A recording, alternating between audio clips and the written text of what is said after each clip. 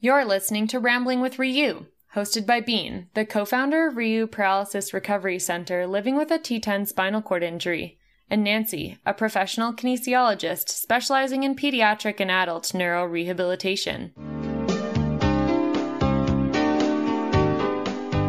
Welcome to our activity-based therapy series, where we talk to leading clinicians, researchers, and those with lived experience as we explore the realm of neurorecovery.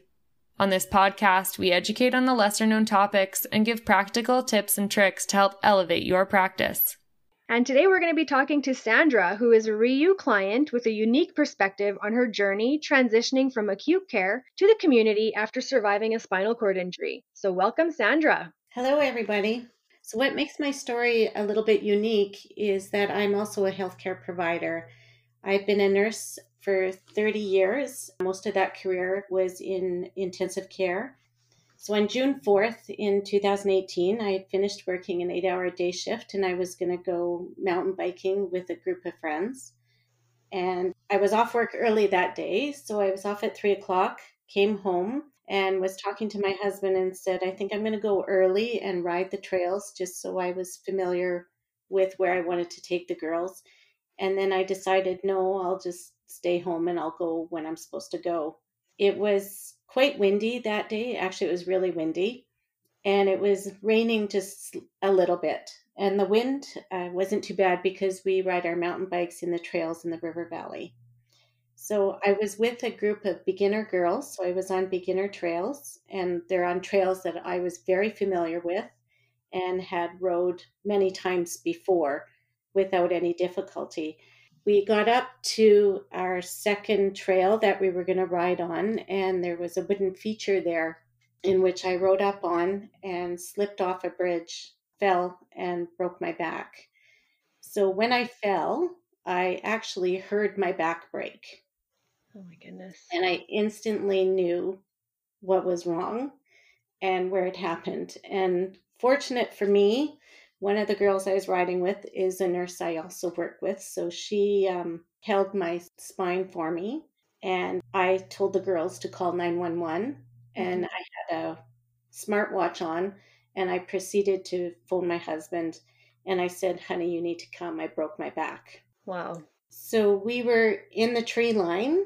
And an ambulance arrived, but they couldn't get me out of there. So they had to call the tactical fire department to get me out of the trees and where I was. And I don't remember them, but I remember being in the ambulance and asking the attendant if they could take me to the Royal Alec. And they said, no, we're going to take you to the University Hospital. So I arrived at the University Hospital. I don't remember the drive there. I don't know if they gave me really good drugs or what they did, because I do remember it being extremely painful. Mm-hmm. And in the emergency department, I remember this physician introduced himself to me, and then another physician came in and I recognized him. He was a physician I worked with on and off for about 20 years. And so I was very relieved to see him. And I knew he was a neurosurgeon, and so that I was in very good hands and that he could do the operation, because I knew at that point that I needed one.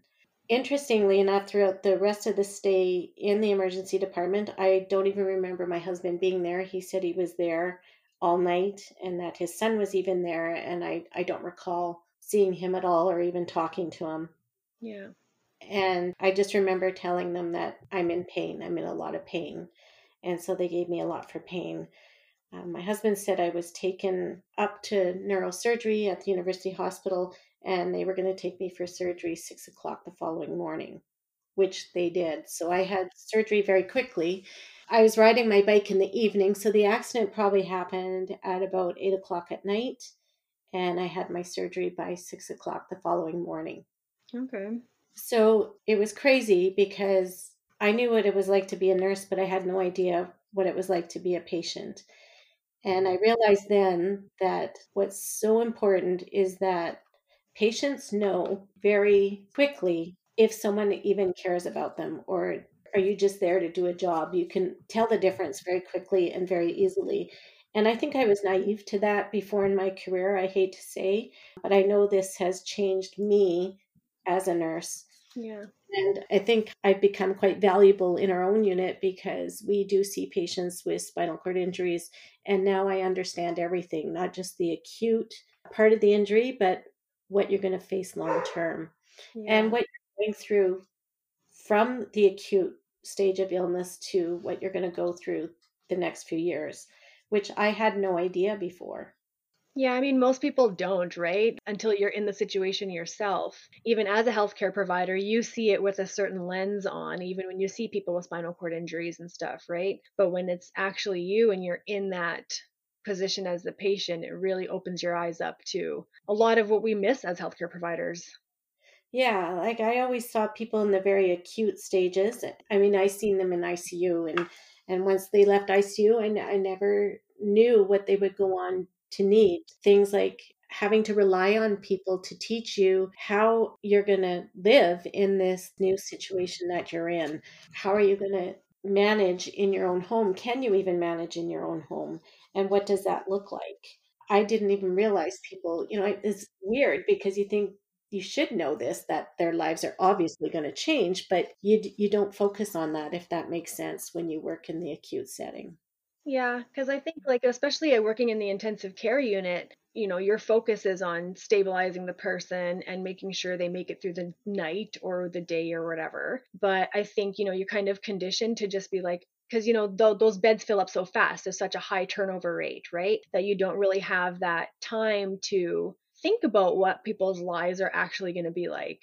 Yeah, and I could just remember some of the nurses, the best nurses, were the ones that wouldn't just come in the room and say my name. They would come in quietly, touch my hand, and wait for me to wake up from the sensation of that touch. And that made such a difference because you could tell that they really cared Yeah. versus just walking in, saying my name and doing whatever they need to do and leaving. I can remember one time they had fit a wheelchair for me, and this was when I was still in ICU, and I knew that physio had very specifically fit a wheelchair for me for good reasons. They didn't want me to develop foot drop, so everything was measured appropriately for my body size. And they were Hmm. getting me to sit in the chair, and it took a couple people because they were using a mechanical lift, Hmm. and they were getting me up and they got me into the chair, and my nurse realized when they sat me down that it was the wrong chair, and she looked at her colleague who was standing behind me, and she Hmm. said, "This is the wrong chair." And her colleague said, "Oh well, she's up now." And I could tell that my nurse wanted to say something to her and like to support me and say, "You know what, you can't do that." But she didn't feel right in the situation to confront her while I'm there. And so I just said, "You know what, it's important actually that I'm in the right chair. You can't leave me in the wrong chair." And I Yeah. actually started to cry, and I realized how insensitive some nurses can be. And I partly thought back and hoped that I was never like that. Hmm. And it's just little things like that, that if you break a client's spirit, Yeah. everything else that's going on doesn't matter. Yeah. That's very true. And I think that's why it's important that we talk to you because you do have that unique perspective on these things, being a nurse in the ICU and now being the patient. So, do you feel like you were supported in your stay there?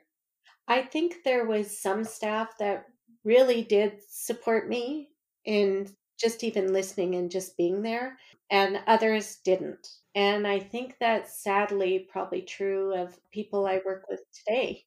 Yeah. That there's some that are there because they're simply doing a job, and there's others that are there because they actually do care and actually do want to make a difference for people. I think, thank goodness, the majority of people I've come across are there for the right reasons. Hmm. The problem is it only takes one or two that really breaks a person's spirit and makes it very difficult to bounce back from that. That your senses of people actually caring, when Hmm. you go from a time in your life where you're extremely independent and very independent, all of a sudden now having to depend on someone for everything is scary. But at the same time, you just have to let yourself succumb to that.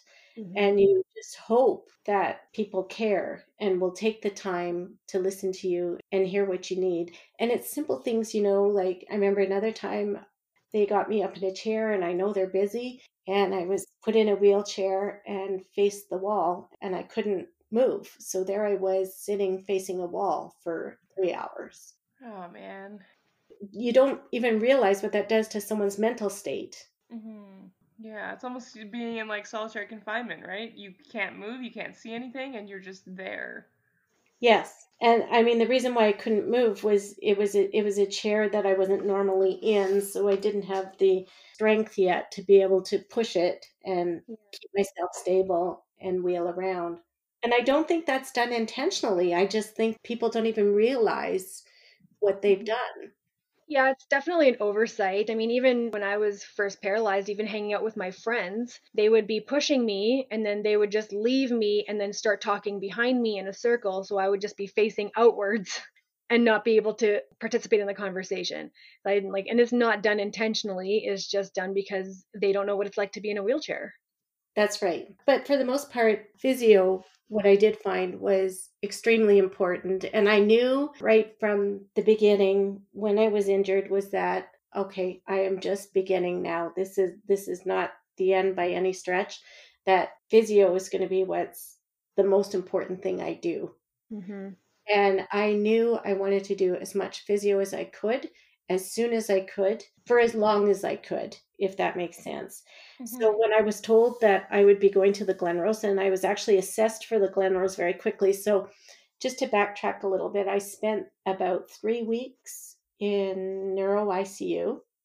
Some of the other things that I experienced that, I thought were just benign things that I've always done to patients was something as simple as an arterial line Mm-hmm. that is put in the wrist. All of our patients pretty much have those. And I always thought once I kind of figured that not ever having one before, that I thought it would be painful going in, but once it was in, that it wouldn't be bothersome at all. And Mm-hmm. the reality is that's not true. And when I think about it, it all makes sense. But when they drew my blood, one of the things they do is they'll flush the line very quickly. And I would get this rush of heat. And I thought, oh my God, I had no idea that this would get so hot. Yet it makes sense because you flush your blood very quickly into the hand. So it makes sense that it would get hot. And then after it would get really cold. So it would go hot to cold. And I thought, I had no idea that that even occurred. And so now I can tell people, listen, this is normal. This is what you're going to feel when we do this. Something as simple as that, or educate my own staff that I work with that, listen, that's what people feel when this happens. And we think it's just nothing because it's something we do on every patient. It's one of the simplest things we do in the course of a day with our patients in intensive care. Yeah. Well, you just kind of get desensitized to some things, right? Because, like you said, it is something that you do all the time and you just don't think twice about it. No, exactly. So 3 weeks I spent in neuro ICU, and then I was assessed to go to the Glenrose. I was very excited about going to the Glenrose because I thought, okay, now we're on the path to healing. Mm-hmm. I didn't know what that looked like, but I at least knew, okay, I'm going there rather quickly. I had heard that people spend a lot of time waiting to go to the Glenrose. And so I felt very fortunate that this whole process was going to happen very quickly for me. So I was transferred out of the neuro ICU to neurosurgery ward. I was there for about 2 weeks, maybe 3, and then I was transferred over to the Glenrose. So before we get to the next stop, I'm going to rewind a little bit here. And I just wanted to ask, so what did the doctors tell you when you came out of surgery? What was that conversation like? Well, it was interesting. I think they were nervous. What you don't realize is one of the physicians that worked in so the neurosurgeon I had worked with, and he knew that I had worked with him. And I think for them to know somebody on a personal level like that, I think is much more difficult for them than if they don't know you at all. Not to say that it's not difficult for them to tell anyone this kind of news. So no one was really outright telling me what was wrong or what the future was going to look like. So no one said, you're not going to walk again, or the odds of you walking again are very poor. Nobody said that to me at all. So the surgeon I knew, as well as the intensivist, I also knew, and I'd worked with him for probably 25 years. So he never really said anything to me. Now, I don't know what was said to my husband. Okay. So at this point, all I knew was I was going to the Glenrose. I was going for rehab. Inside, I knew, though, that this was serious, if that makes sense. So when I was injured, I couldn't feel anything from the nipple line down. Nothing. I couldn't feel anything. I couldn't move anything. The following morning after surgery, I remember the surgeon walking around the foot of the bed, and I said, "You just touched me." And he stopped and was shocked that I could feel. And he said, "Well, where did I touch you?" And I said, "Well, I have no idea. All I know is you touched me," but I didn't have a clue where that was. As time went on, I gained more and more sensation. And so, Sandra, what was your injury? What did they tell you you'd broken? They didn't tell me, so it was through my husband that I finally knew that I had fractured at T3 and incomplete spinal cord injury. Okay, and then so you had surgery. Do you now have like rods or hardware in there? Yeah, I have rods on both sides, and I believe they go from, now I'm going to completely guess here. My husband was shown all this. I believe that from about C7, C6 to about T6, T7. So nobody talked to you about this even after you were awake? They may have, and I don't remember. Okay. Yeah. Fair. That is quite possible. I really don't remember a whole lot, so I think they gave me some pretty decent drugs Yeah. because I really don't know a whole lot. But most of what I know is from talking to physicians in the last year or so, Yeah. or through my husband. Okay. So now you're waiting to go to the Glenrose. Was there excitement about getting there? Did you have certain expectations? So I was really excited to go there because I knew that the Glenrose was a rehabilitation hospital and quite a well known hospital in Canada. I knew that. So I was quite excited to go. And as it was at the university, I was only getting about an hour of physio a day.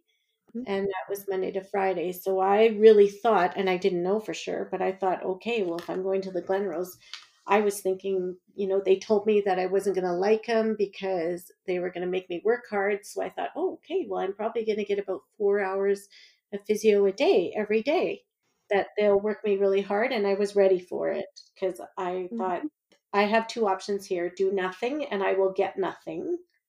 or do everything I can Yep. and who knows what'll happen. Yep. Because no one at this point ever definitively said to Rick or myself that there was no hope of me walking again. Well, I'm happy to hear that. I'm glad that nobody told you that because I don't like it when they tell people that. Yeah. Okay, so now you're at the Glenrose. So talk us through your first day. Actually, did you have to go through the tunnels to get there? No, I went straight from the university hospital. So I went through inter-hospital transfer. It happened very quickly. Like, we knew that I was on the list to go. So when it happened really quickly. So my sister actually accompanied me there because my husband didn't have time to get there to accompany me. So inter-hospital transport was fantastic. They were really nice. They explained everything that was going to happen and where we were going. Allowed my sister to come with us, so that was fantastic. And we went straight upstairs, so that we went straight to the Glenrose and upstairs to my room. So I was in my room, and then my husband met me there. And then there was so many people came in. I couldn't remember who was who. And I don't think he could either. We were in a situation where it just felt like everything was out of control. That's the best way I can describe it.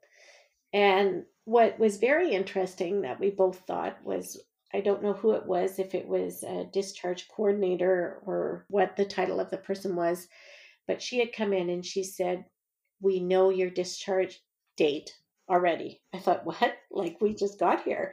And she said, "You can expect to be discharged on such and such date." And I thought that was so surprising. I can't even remember what the date was, but just the thought that they hadn't met me yet, hadn't even assessed me, and they already had an anticipated discharge date really took me by surprise.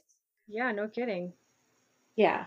I mean, she did say that it's flexible depending on what's going on, but I was shocked by that they knew a discharge date. So I can't remember everybody that came in, but there was quite a few people that came in. And then I also remember a psychologist came in to see me. Sorry, on your first day?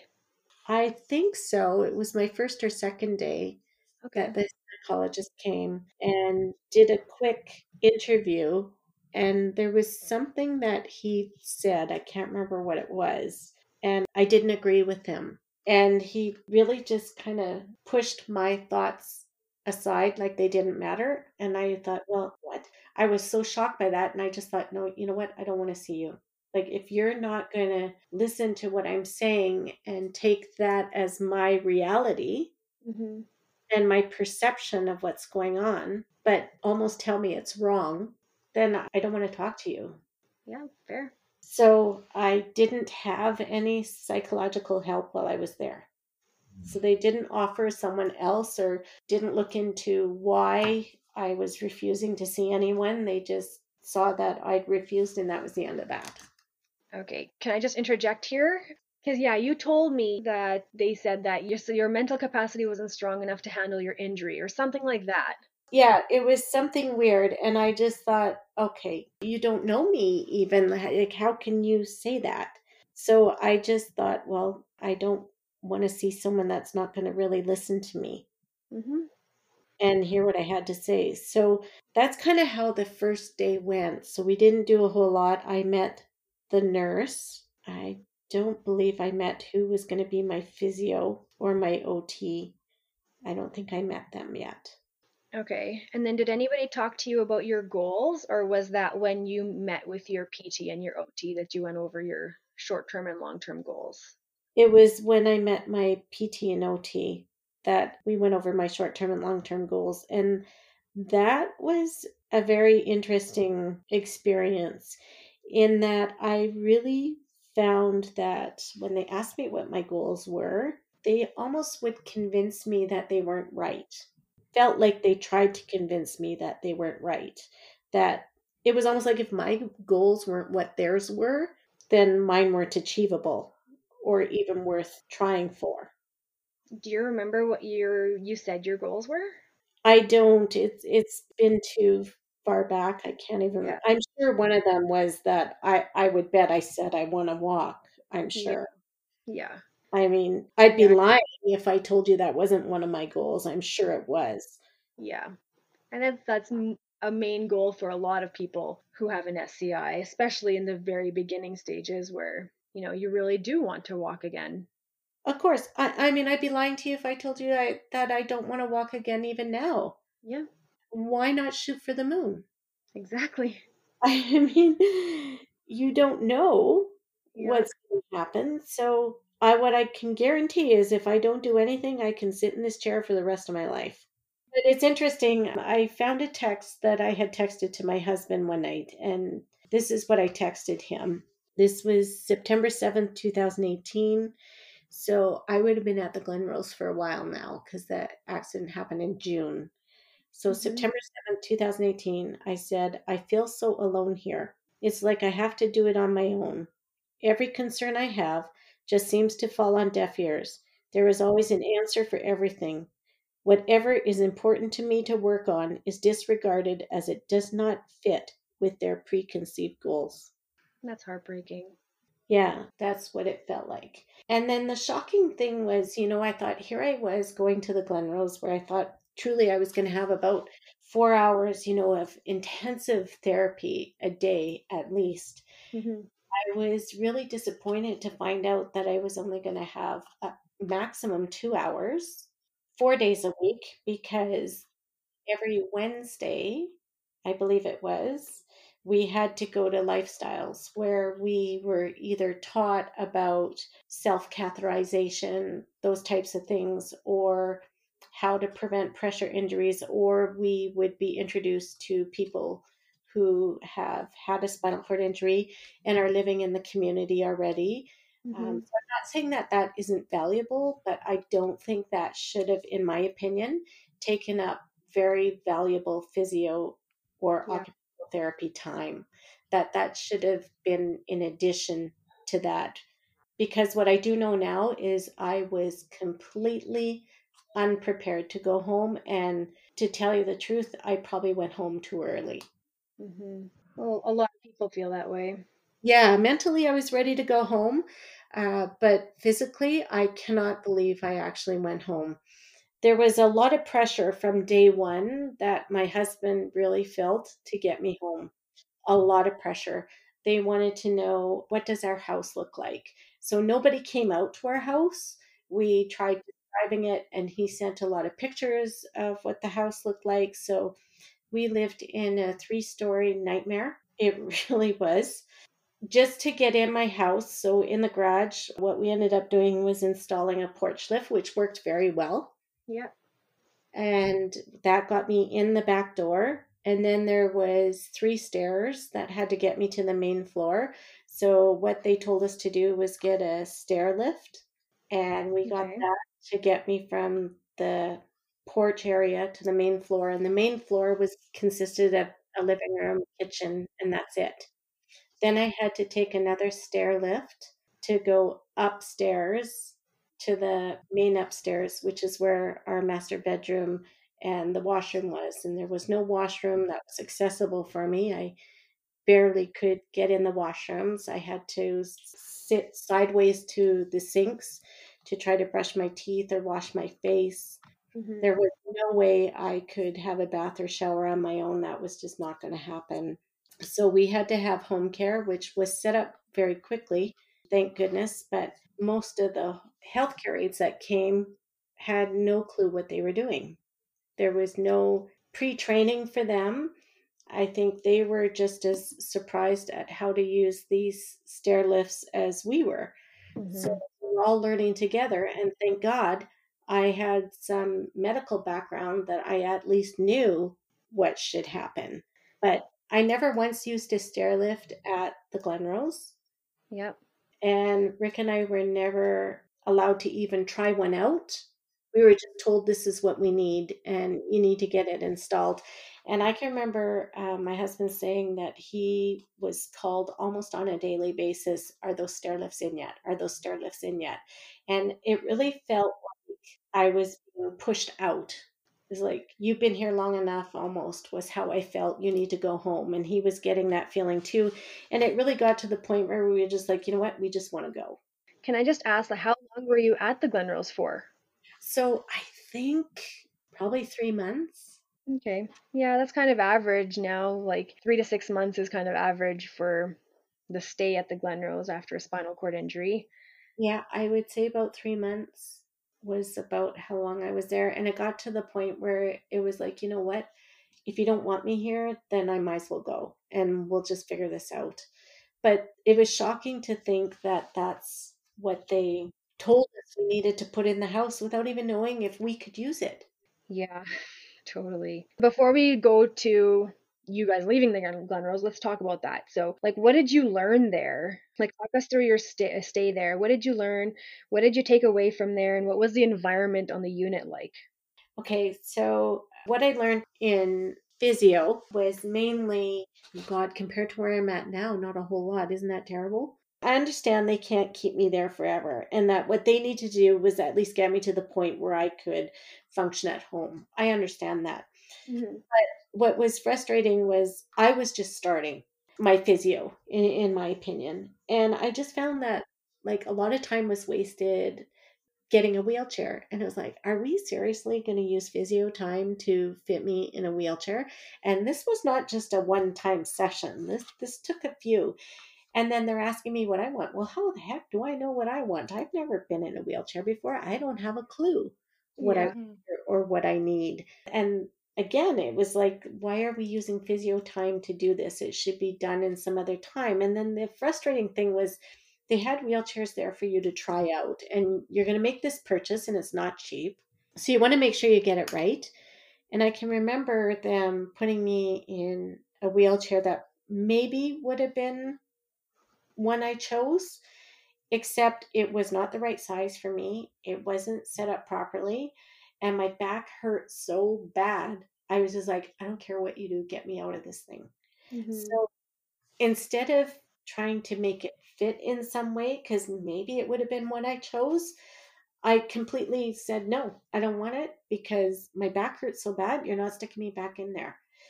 And it was things like that, that it was just like, well, how am I supposed to figure this out when you don't even have the right size or the right fitting? And then you're asking me if I want to buy it. Yeah. Mm-hmm.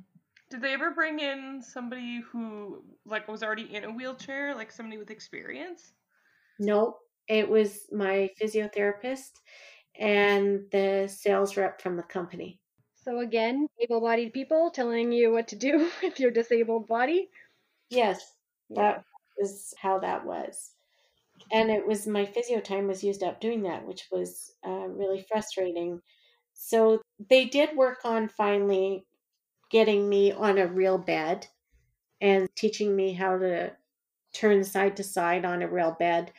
They finally did get that, but it was at the end. And I can be honest with you, I still don't know how to do it properly. So I didn't have enough time in the real environment. I mean, it's one thing to be able to teach someone that on their mats, and I get you need to start there to learn the technique. But one of my goals was, what do I do if I fall out of this chair? Like, what do I do? Yeah. And they said, you know what? People with your level of injury just will not have the strength to get back in the chair, so we're not going to teach you that. What? And I can remember too, I said, well, I want to sit on a couch. That's one of the things I want to do is I want to sit on a couch.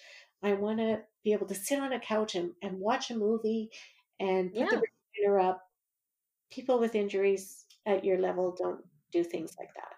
So that's what I mean when I said like my goals were disregarded. Yeah. That's really hard for me to hear.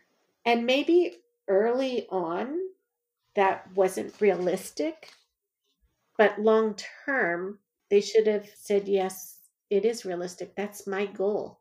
If my goal is not their goal, that shouldn't really matter. So do you feel like while you were there, do you feel like they fostered like socializing, friendships, or do you feel like you were isolated further? Like what was the vibe like there while you were there?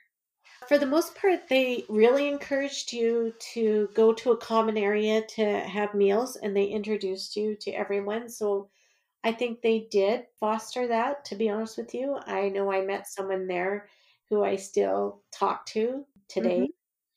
Mhm. He also suffered a spinal cord injury.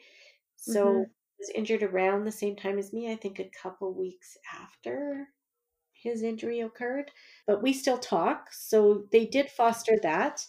And I don't know Mhm. much if they fostered it or if it just happened because you just needed someone to talk to. And so you Yeah. start talking to each other. There was also another lady that was there who I still talk to who had a spinal cord injury. So Mhm. I'd say the friendships did occur, whether it's because they fostered them or they happened naturally. It was probably both. So Yeah. they didn't like you staying isolated in your room. They did push you to get out. Good. I'm glad. Yeah, they did do that. And I can be honest with you, my nurse, they gave me a primary nurse, Mhm.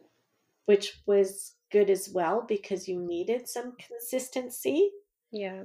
I felt I did, and maybe because we connected on a level Mhm. that worked, and you're really vulnerable, a vulnerability that I help people through in my career on a Mhm. daily basis and don't think about it. But when you're on the other side, and you're hanging in a chair and you're thinking, oh my God, if you don't get me over the toilet, I'm going to have an accident on the floor. And you do, and you think how demeaning this is. Mhm. Yet I know as a healthcare provider, you don't think that, but as the person doing it, so having that permanent person, I think, was very helpful. Yeah, for sure. At this point, what was your bowel and bladder situation like? Well, I can remember. So I needed to cath. I needed to intermittent cath every 4 hours. Mhm. So I can remember being exhausted. Like I was exhausted. That was one thing. I was so tired because every 4 hours you're cathing, including in the middle of the night. So initially, in the middle of the night, they would do the caths to try to let me get as much sleep as I could.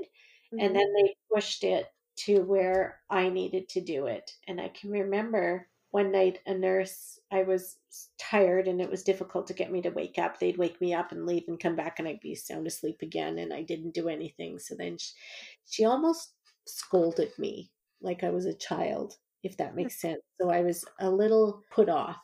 And then I remember her saying to me, she suggested that I have a surgery, a suprapubic catheter. Yeah. And I thought, who are you to stand there and suggest to me that I should have a surgery? Like, where's this? Like, that is stepping out of boundaries from what I know in my profession. So I was really put off by that she would even suggest that when I was not having any problems cathing. It was just, I was exhausted. Yeah, and rightly so. It's hard enough when you have a spinal cord injury and now you have to move your whole body with your arms, which most people are not used to doing. And everything takes an exponential more amount of energy to do. So it's not surprising that you're exhausted in the middle of the night. Yeah. And then, so initially they wanted me to learn how to self-cath. And even that too, I was frustrated with because we were struggling to figure out how I was going to live in the community and cath if I didn't have all my supplies or my equipment, I should say, if that makes sense. So to this day, I still struggle, when I'm out in public going, okay, now I have to go to the bathroom. How am I going to do this without my feet falling into the toilet and getting my feet soaking wet? So I still struggle with that. And at this point today, I am working with the Glenrose to work through that, but I don't know if we're going to come to a solution. I'm not confident that we're going to come to a solution, if that makes sense. I'm going to keep an open mind here, but I don't know if we're going to. I think I need to talk to friends that I've made in the community about what I need to do. I'm just not sure we're going to come to a solution to solve the problem, because as much as there's accessible washrooms out there, they are not designed for people that need to cath in a wheelchair. Yeah. I've learned that for sure. When you're having to stick your feet up and not have them fall in a toilet, there is no bathroom yet where I found where there's something in place to prevent that from happening. There just isn't. Yeah. So that was the bladder. And then they wanted to teach me my bowel routine. And I remember saying to my nurse, I am not ready for this. Clearly telling her I wasn't ready. So she gave me more time. But at the end of the day, I didn't even know what a bowel routine was. So I was shocked to learn what it all entailed. Once I learned all that, I said, I do plan on going back to work. And when I go back to work, I cannot be spending a half an hour to an hour trying to do a bowel routine before I go to work. Like, that's not possible. I start work at 7 a.m. I don't have that kind of time. So I told them there that I need to plan to do my bowel routine at night. And they were very open to that, which was good. But they wanted me to be sure that that's what I wanted, because what I didn't realize was you're training your body to consistently do it at that time or around that time. And I told them I was sure, listen, I'm going to work. I don't have that kind of time. I need to do it in the evening. And then I can sleep the night, get up in the morning and go to work.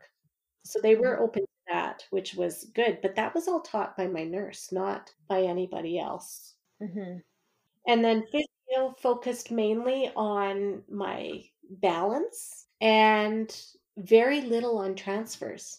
Really? Very little. It was occupational therapy that worked more on my transfers than physio did. Yeah, I'm not sure how they divvy up responsibilities there. It was interesting, but my transfers were not great when I left there. I got the impression that they were like, well, they're good enough and they'll just get better with time, but they weren't great. They actually weren't very safe at all. But like I said, towards the end, with all the pressure that my husband was feeling to get me out of there, I mean, he was getting a phone call every day. Are these stair chairs in place? And they're not cheap. No, nothing is cheap. No, I mean, everything was out of control. My husband was trying to get the house organized. He was selling everything and anything he could to pay for the equipment that we were going to need to get the house set up just for me to come home, only to find out after, living there for a month or so that this was not going to work long term. We need to sell the house and get out of it and either buy an accessible home or build one accessible for me. And the crazy thing too was at one point, I remember them telling me on more than one occasion, well, you need to look at renting an apartment until your house is ready. And I'm like, are you crazy? I can't pay rent on an apartment plus a mortgage. Like, I'm not working right now. Like, are you nuts? I couldn't even believe that came out of their mouth, that was a solution for me. And I'm supposed to live apart from my husband and my dogs, which were like my kids. I'm supposed to live apart from them when I've had, a life-changing event. It was just shocking that they would even suggest that. And it was suggested on more than one occasion. And the other thing that happened was I remember my husband saying they would have these meetings once a week about everyone, a team meeting about the patient and what their progress was like. And so I remember my husband saying, well, you're having a team meeting. Are we not part of the team? And they said, well, yeah, you are. And so my husband said, well, can't I come to these team meetings then? And they said to him, no, we talk in technical language that you wouldn't understand. And he said, well, Sandra understands that language. Is she not part of the team? Can't she come? And that fell on silence. Yeah. And the sense I got, I don't know if this is true or not, but I really got the sense that it's the occupational therapist and the physiotherapist who have the most say as to when you should be discharged and whether or not you're ready to be discharged. That was the sense I got, because I remember talking to my physician and telling him, I don't feel ready. These are the things I'm concerned about that I don't feel I'm ready to do. And then I'd find out that, nope, everyone feels I'm ready to go. And I thought, well, that's strange, because he agreed with my goals. Or when I had my meeting with him, he agreed with my goals and my concerns. And yet it would come out that, nope, I'm meeting all my goals and I should be ready to go home. And I thought, well, whose goals are we talking about? Yeah. So it was very interesting, but I by no means was prepared to go home. They do have a room there, an apartment that has a bedroom and a kitchen. I did opt to spend a weekend in there because I knew it was getting very close to me going home, and I was terrified. I didn't know what I was going to be able to really do. And so I thought, you know what, if I at least spend the weekend in there, maybe I will feel like I'm confident enough to at least go home. So I did do that.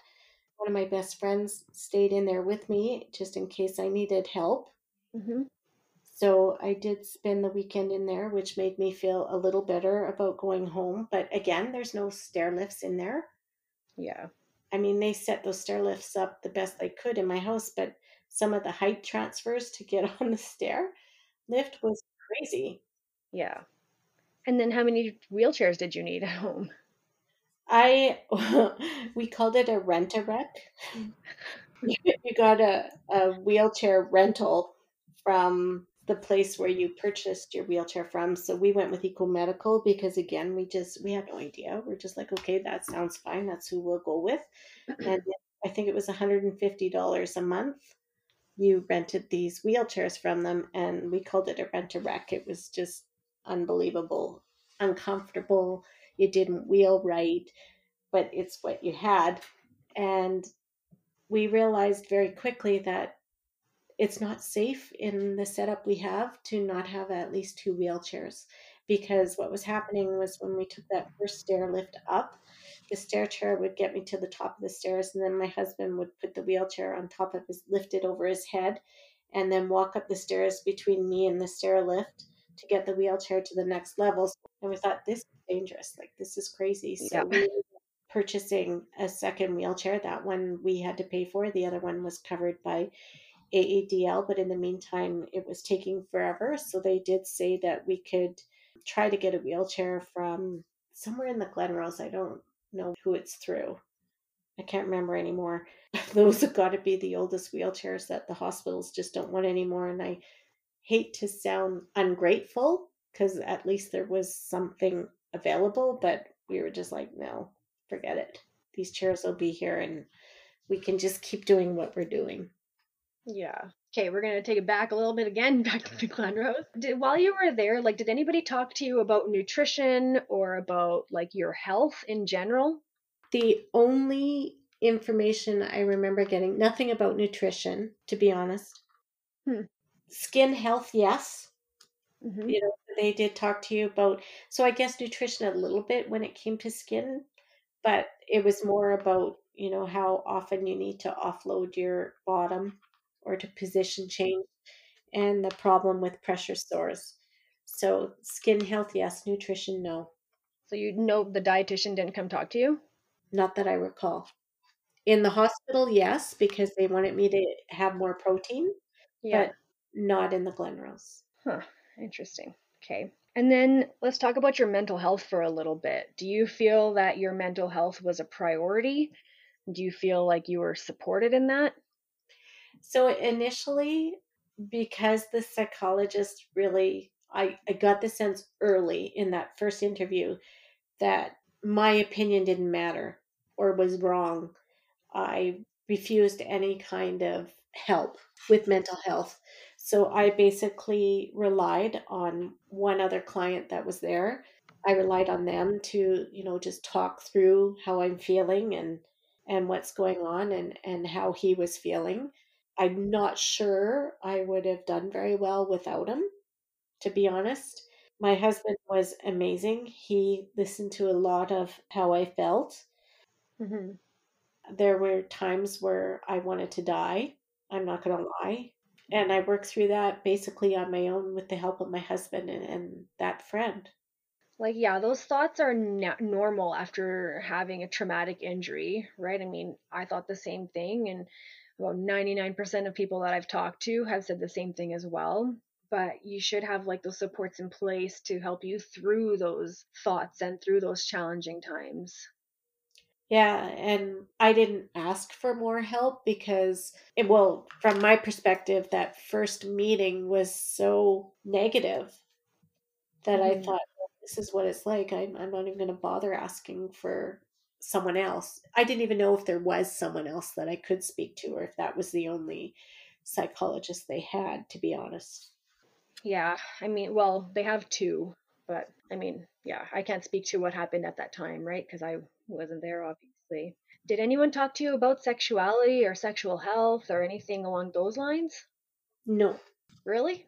Even as a married woman, nobody talked to you or your husband? no, and no, and it wasn't offered from what I recall. To be honest, at the time, I wasn't thinking about it anyway. Yeah. I really wasn't. So I didn't feel like I missed out on anything. And I mean, now I talk to my friends that I've met in the community if I have any questions in regards to sexuality or sexual health.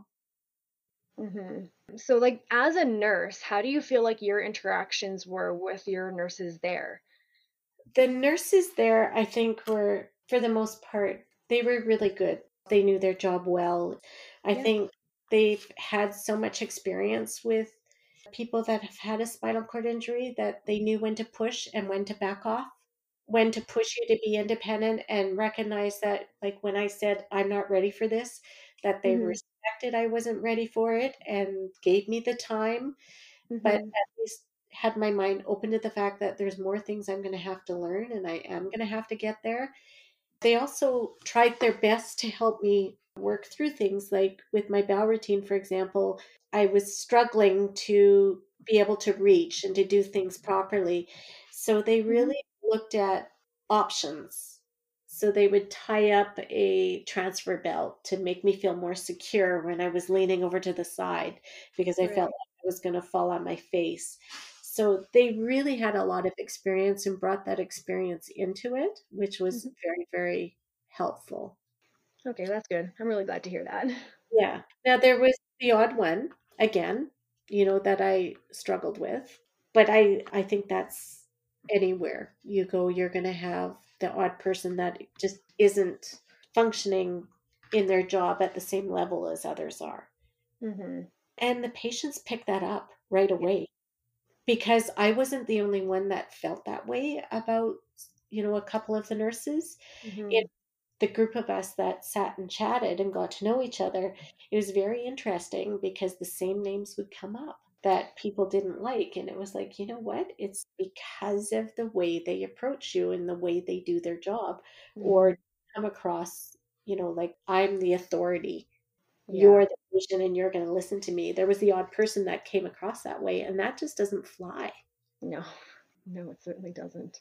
Okay, so let's go talk about a little bit of physio and stuff. So, we know they have millions of dollars worth of equipment. From your experience, were you allowed to use this equipment? And if so, what were you allowed to use, and did they use it on you? Okay, so at the Glenrose, for me, basically, I used the stacking cones to work on my balance and my side reaching. Mm-hmm. I used a ball where they would hold a ball up and have me go to touch it, or they would use their hands. I did use the Wii. They had a Wii, so Yeah. used the Wii. Bowling was one of them to get me to maintain my balance Mm-hmm. and put my arms forward. And then they had lifting blocks where I would basically do tricep pushes or dips on them. Mm-hmm. But that was all they used with me. They didn't use anything else. And the sad part is, when I was at physio one day, there was a sub physiotherapist. So my physiotherapist wasn't there, so they assigned someone else to me. Mm-hmm. And she realized that I could abduct my legs Mm-hmm. against gravity. And she was surprised by that. Just in our session, she had come across that I could do that. So she kept working with it. And then no one worked with it again. And I'm sure that was documented. And I was really shocked by that when I look back on it. Like, why didn't we go with that?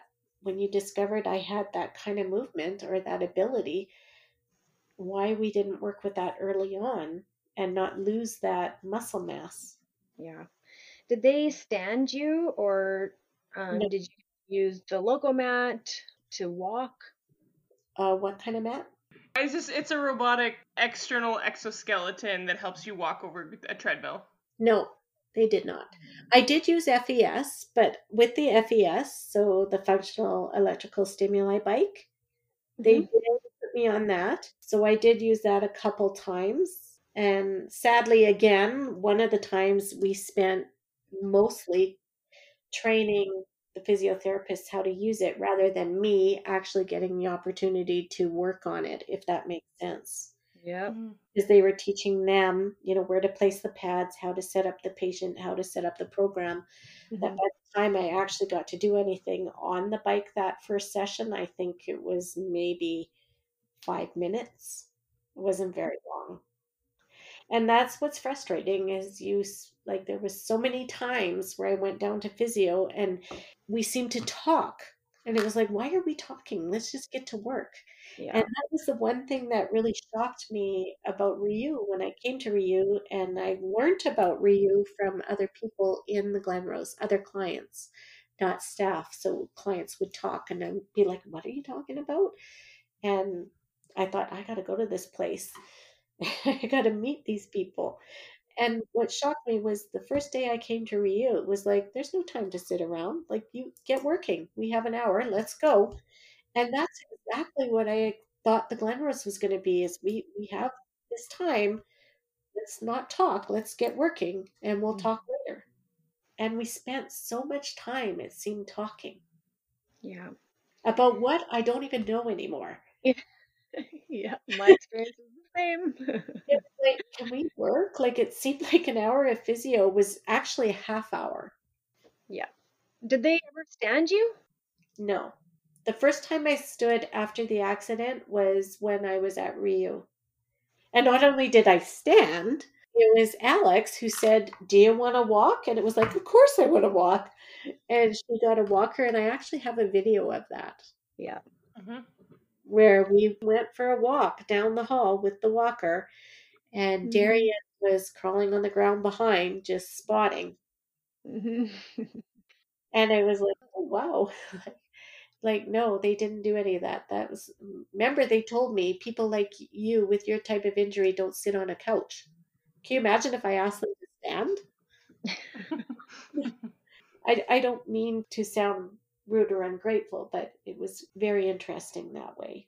But I think there could have been more, I guess is what I'm saying. Yeah, and you're not the only one to say these things, right? A lot of people have had the same experiences, and I do believe things are changing now in the positive direction, but it is important to talk about these things and to bring light to them. Yeah, like I just think getting fit for a wheelchair shouldn't be used up in a physio session when you have such limited time. And I get it, they have limited people and they have so many clients that they need to see. So I understand they're stretched, but all the more reason why you don't want to waste that valuable time you have. I think physio, what I've learned from all of this is physiotherapy is so important. Mm-hmm. So important. And even in acute care, we do not allow, as a society or as a province, we don't give enough time for physio. I think it's a shame that we don't invest more time and money into physiotherapy, and not just physiotherapy, I mean occupational therapy as well. In the hospital in active treatment, like they work Monday to Friday, from 7 to about 5 o'clock. Well, people need physio beyond that. And it's, really sad that in active treatment, we still haven't recognized that that is such a vital part of people getting better and that Yeah. it needs to happen early. Like, that's not something that, like, our physiotherapy team in intensive care is amazing and they do an amazing job. And I look at them and I have such respect for them because I think that's so important. I didn't even realize prior to my injury just how important it was. I knew it was important, but I had no idea Mm-hmm. just how important and how valuable they are. And that we're missing the boat there in not investing more time and effort into them. Yeah. So before you left the Glenrose, before you discharged, were you able to learn some wheelchair skills? I did. I couldn't do a wheelie to save my soul, and they told me I had to pop a wheelie and be up on it for 2 minutes. I think I was one of their hardest clients, I think. They did teach me some wheelchair skills. Was it enough? No. Did I understand the importance of some of the stuff they were teaching me at the time? Absolutely not. As I got out in the community, I realized it. I'm like, okay, I get it now. Now I understand why they want me to be able to jump a curb, things like that. Because when you get out in the real world, those are your problems you face. Yeah. And you have to be able to get up cracks or roll down cracks. And how are you going to do that without falling on your face? So it is really important. And I didn't understand how important at the time. Mm-hmm. So was I totally ready to function out in the community? No. Can I get up my curb if I got out of my car on the road because the sidewalk was blocked for some reason? I wouldn't be able to get up the curb today without help. Yeah. I don't know if, like, I think a lot of people aren't ready to take on the world when they leave the hospital. There's that huge learning curve there. I don't know if they can actually really properly prepare anybody, really. No, I think they try, and I have to admit that that's one of the things they did very well Mm-hmm.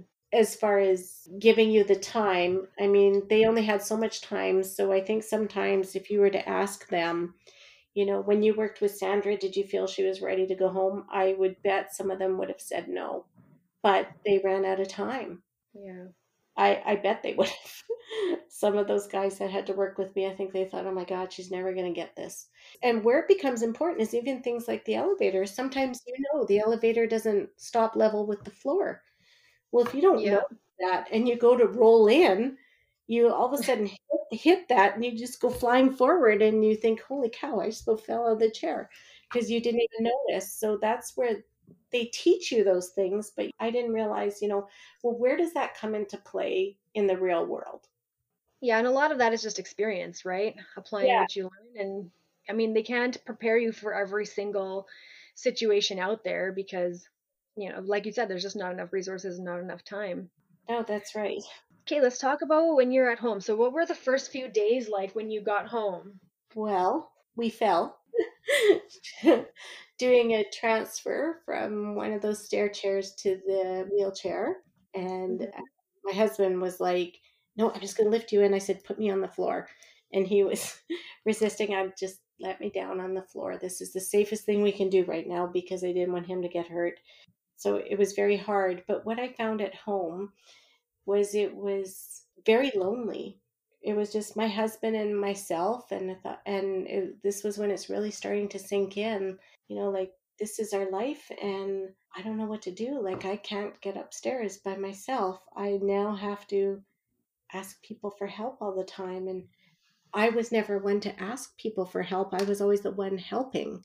How was I going to do that? And I found that I was starting to spiraling into depression, and I thought, I need to go back to work. That was one of the first thoughts I thought, because I thought, I'm not sick. And I find when the nurse comes and gets me up and out of bed and I come downstairs, I'm really stuck on that level till I go back upstairs to bed. Mhm. And I was feeling like I have access to my living room and kitchen, and that's it. And I couldn't sit on the couch because I couldn't get off the couch. And Right. I thought, so here I was stuck in this chair all day, basically sitting either in the living room beside the couch or in the kitchen. And I thought, I need to get out of here. I'm going to go crazy. These walls are closing in on me, and I'm not sick. So I need to go to work. So I went back to work very quickly. I was actually very shocked how fast you went back to work after your injury. And I got to give you mad props for that because I know I would not be ready. I wasn't ready at the time that you went back. And so it takes a strong woman to be able to do that. I didn't think everything through. I didn't even think about how was I going to go to the bathroom when I was at work. Yeah, that's a very important point. But I would think about that. I just thought, I have to get out of this house. I'm not sick, so I need to go to work. Yeah. So, Sandra, how long was it before you went back to work after your injury? I went back to work the end of November of that year. Oh, wow. The accident happened in June. So, So it's 5 months? yeah, almost 6. Yeah, they all thought I was crazy. The coroner was, I'm like, what do you mean I'm crazy? I'm not sick. Like, why would I stay at home?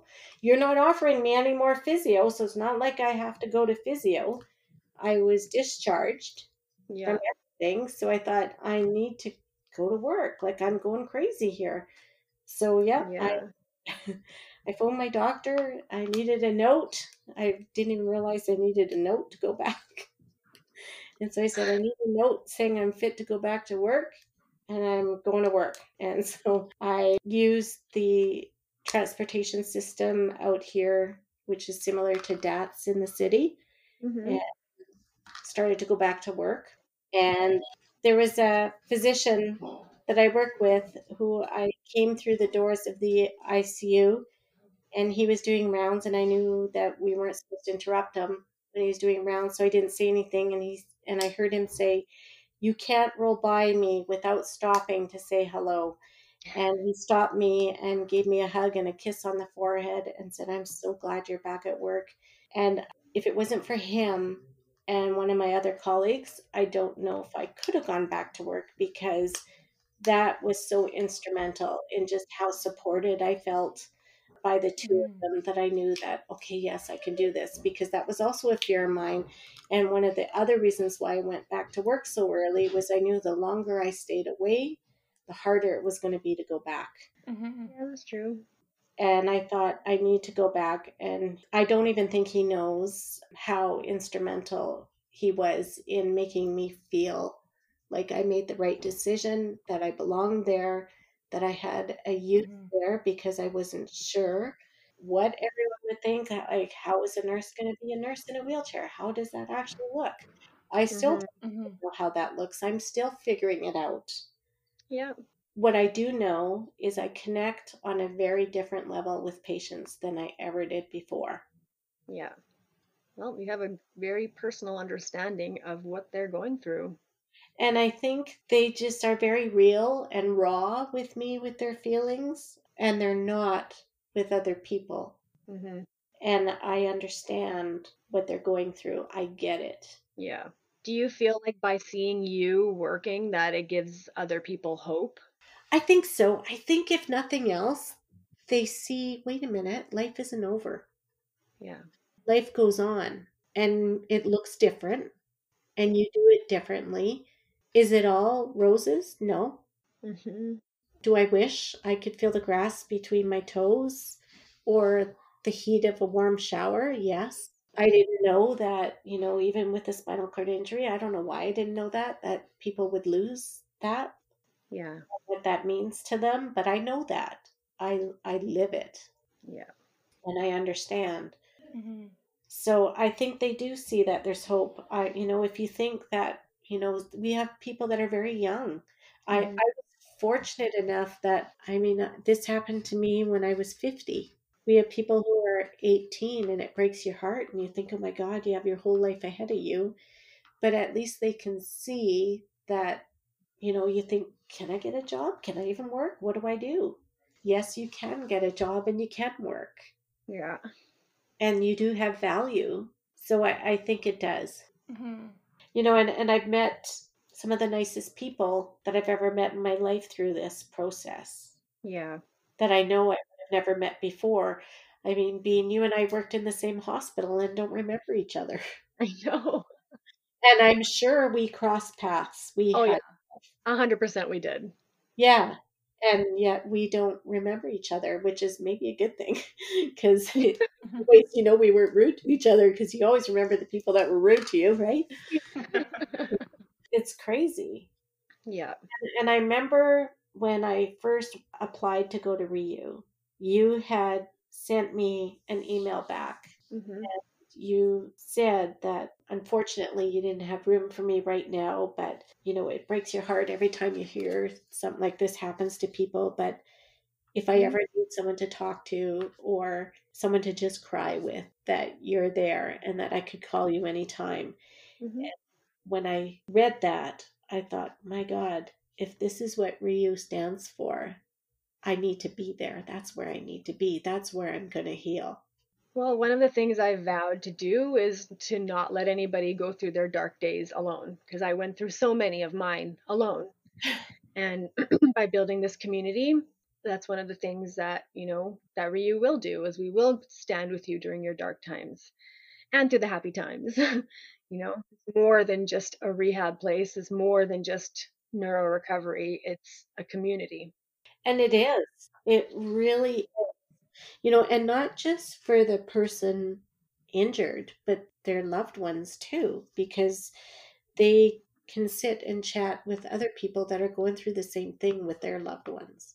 And they're grieving too. They've had a loss as well that, it's hard for me to see, that my spouse and my family's also had a loss when it's like, look, I can't think about you guys. I'm the one that lost everything. What are you talking about? But they have too. Yeah, it affects everybody. So now, having gone through everything that you've gone through and having the experience of being an RN for so many years, what gaps do you see in the system and what would you like to see change for those who will be coming through with a spinal cord injury? So one of the things we're working on right now, which is really good, and I don't know how much I can talk about, but there is a huge focus on spinal cord injury in Edmonton from the acute phase. So right starting from ICU all the way through. So that is happening. There is a group formulated right now that has nursing on it, that has physicians. So I can't speak a lot about what they're doing, but it is happening. But physiotherapy, I know, is so important. And just, I don't know when it's too soon to tell people what the future is going to look like, because I think for everyone that time frame is going to be different. But what I think is really sad is the public system, in my opinion, is finished with you way too soon. Yeah. I really believe that they are done and then you're left to find other methods of carrying on with your rehabilitation. I'm lucky enough that I can afford to go to RIU Hmm. and that for now, you guys are able to keep the prices low enough that I can continue to go there. I know there's a lot of people that can't afford it. And sadly, when the public system is done with you and you're thinking, what do you mean you're done? I'm just starting. I have so much I need to do. And when you see your own progress, which is painfully slow, although your family sees significant progress that you don't see, you realize how beneficial it is and how important it is, not just on the physical gains, but that whole community that you meet through a place like Ryu is so important. Well, and our goal is to be affordable and accessible to all, right? We don't want to increase our prices anymore, and we won't until we absolutely necessarily have to. And we are trying to, I mean, it's been one of our goals to create a fund to help subsidize the fees for those who can't afford it. But COVID has put a plug in a lot of our plans, or, postpone them, a lot of them. But yeah, we do feel the same, that it is very, very necessary to keep that activity level going. And for the mental health side of things too, it's important to have that.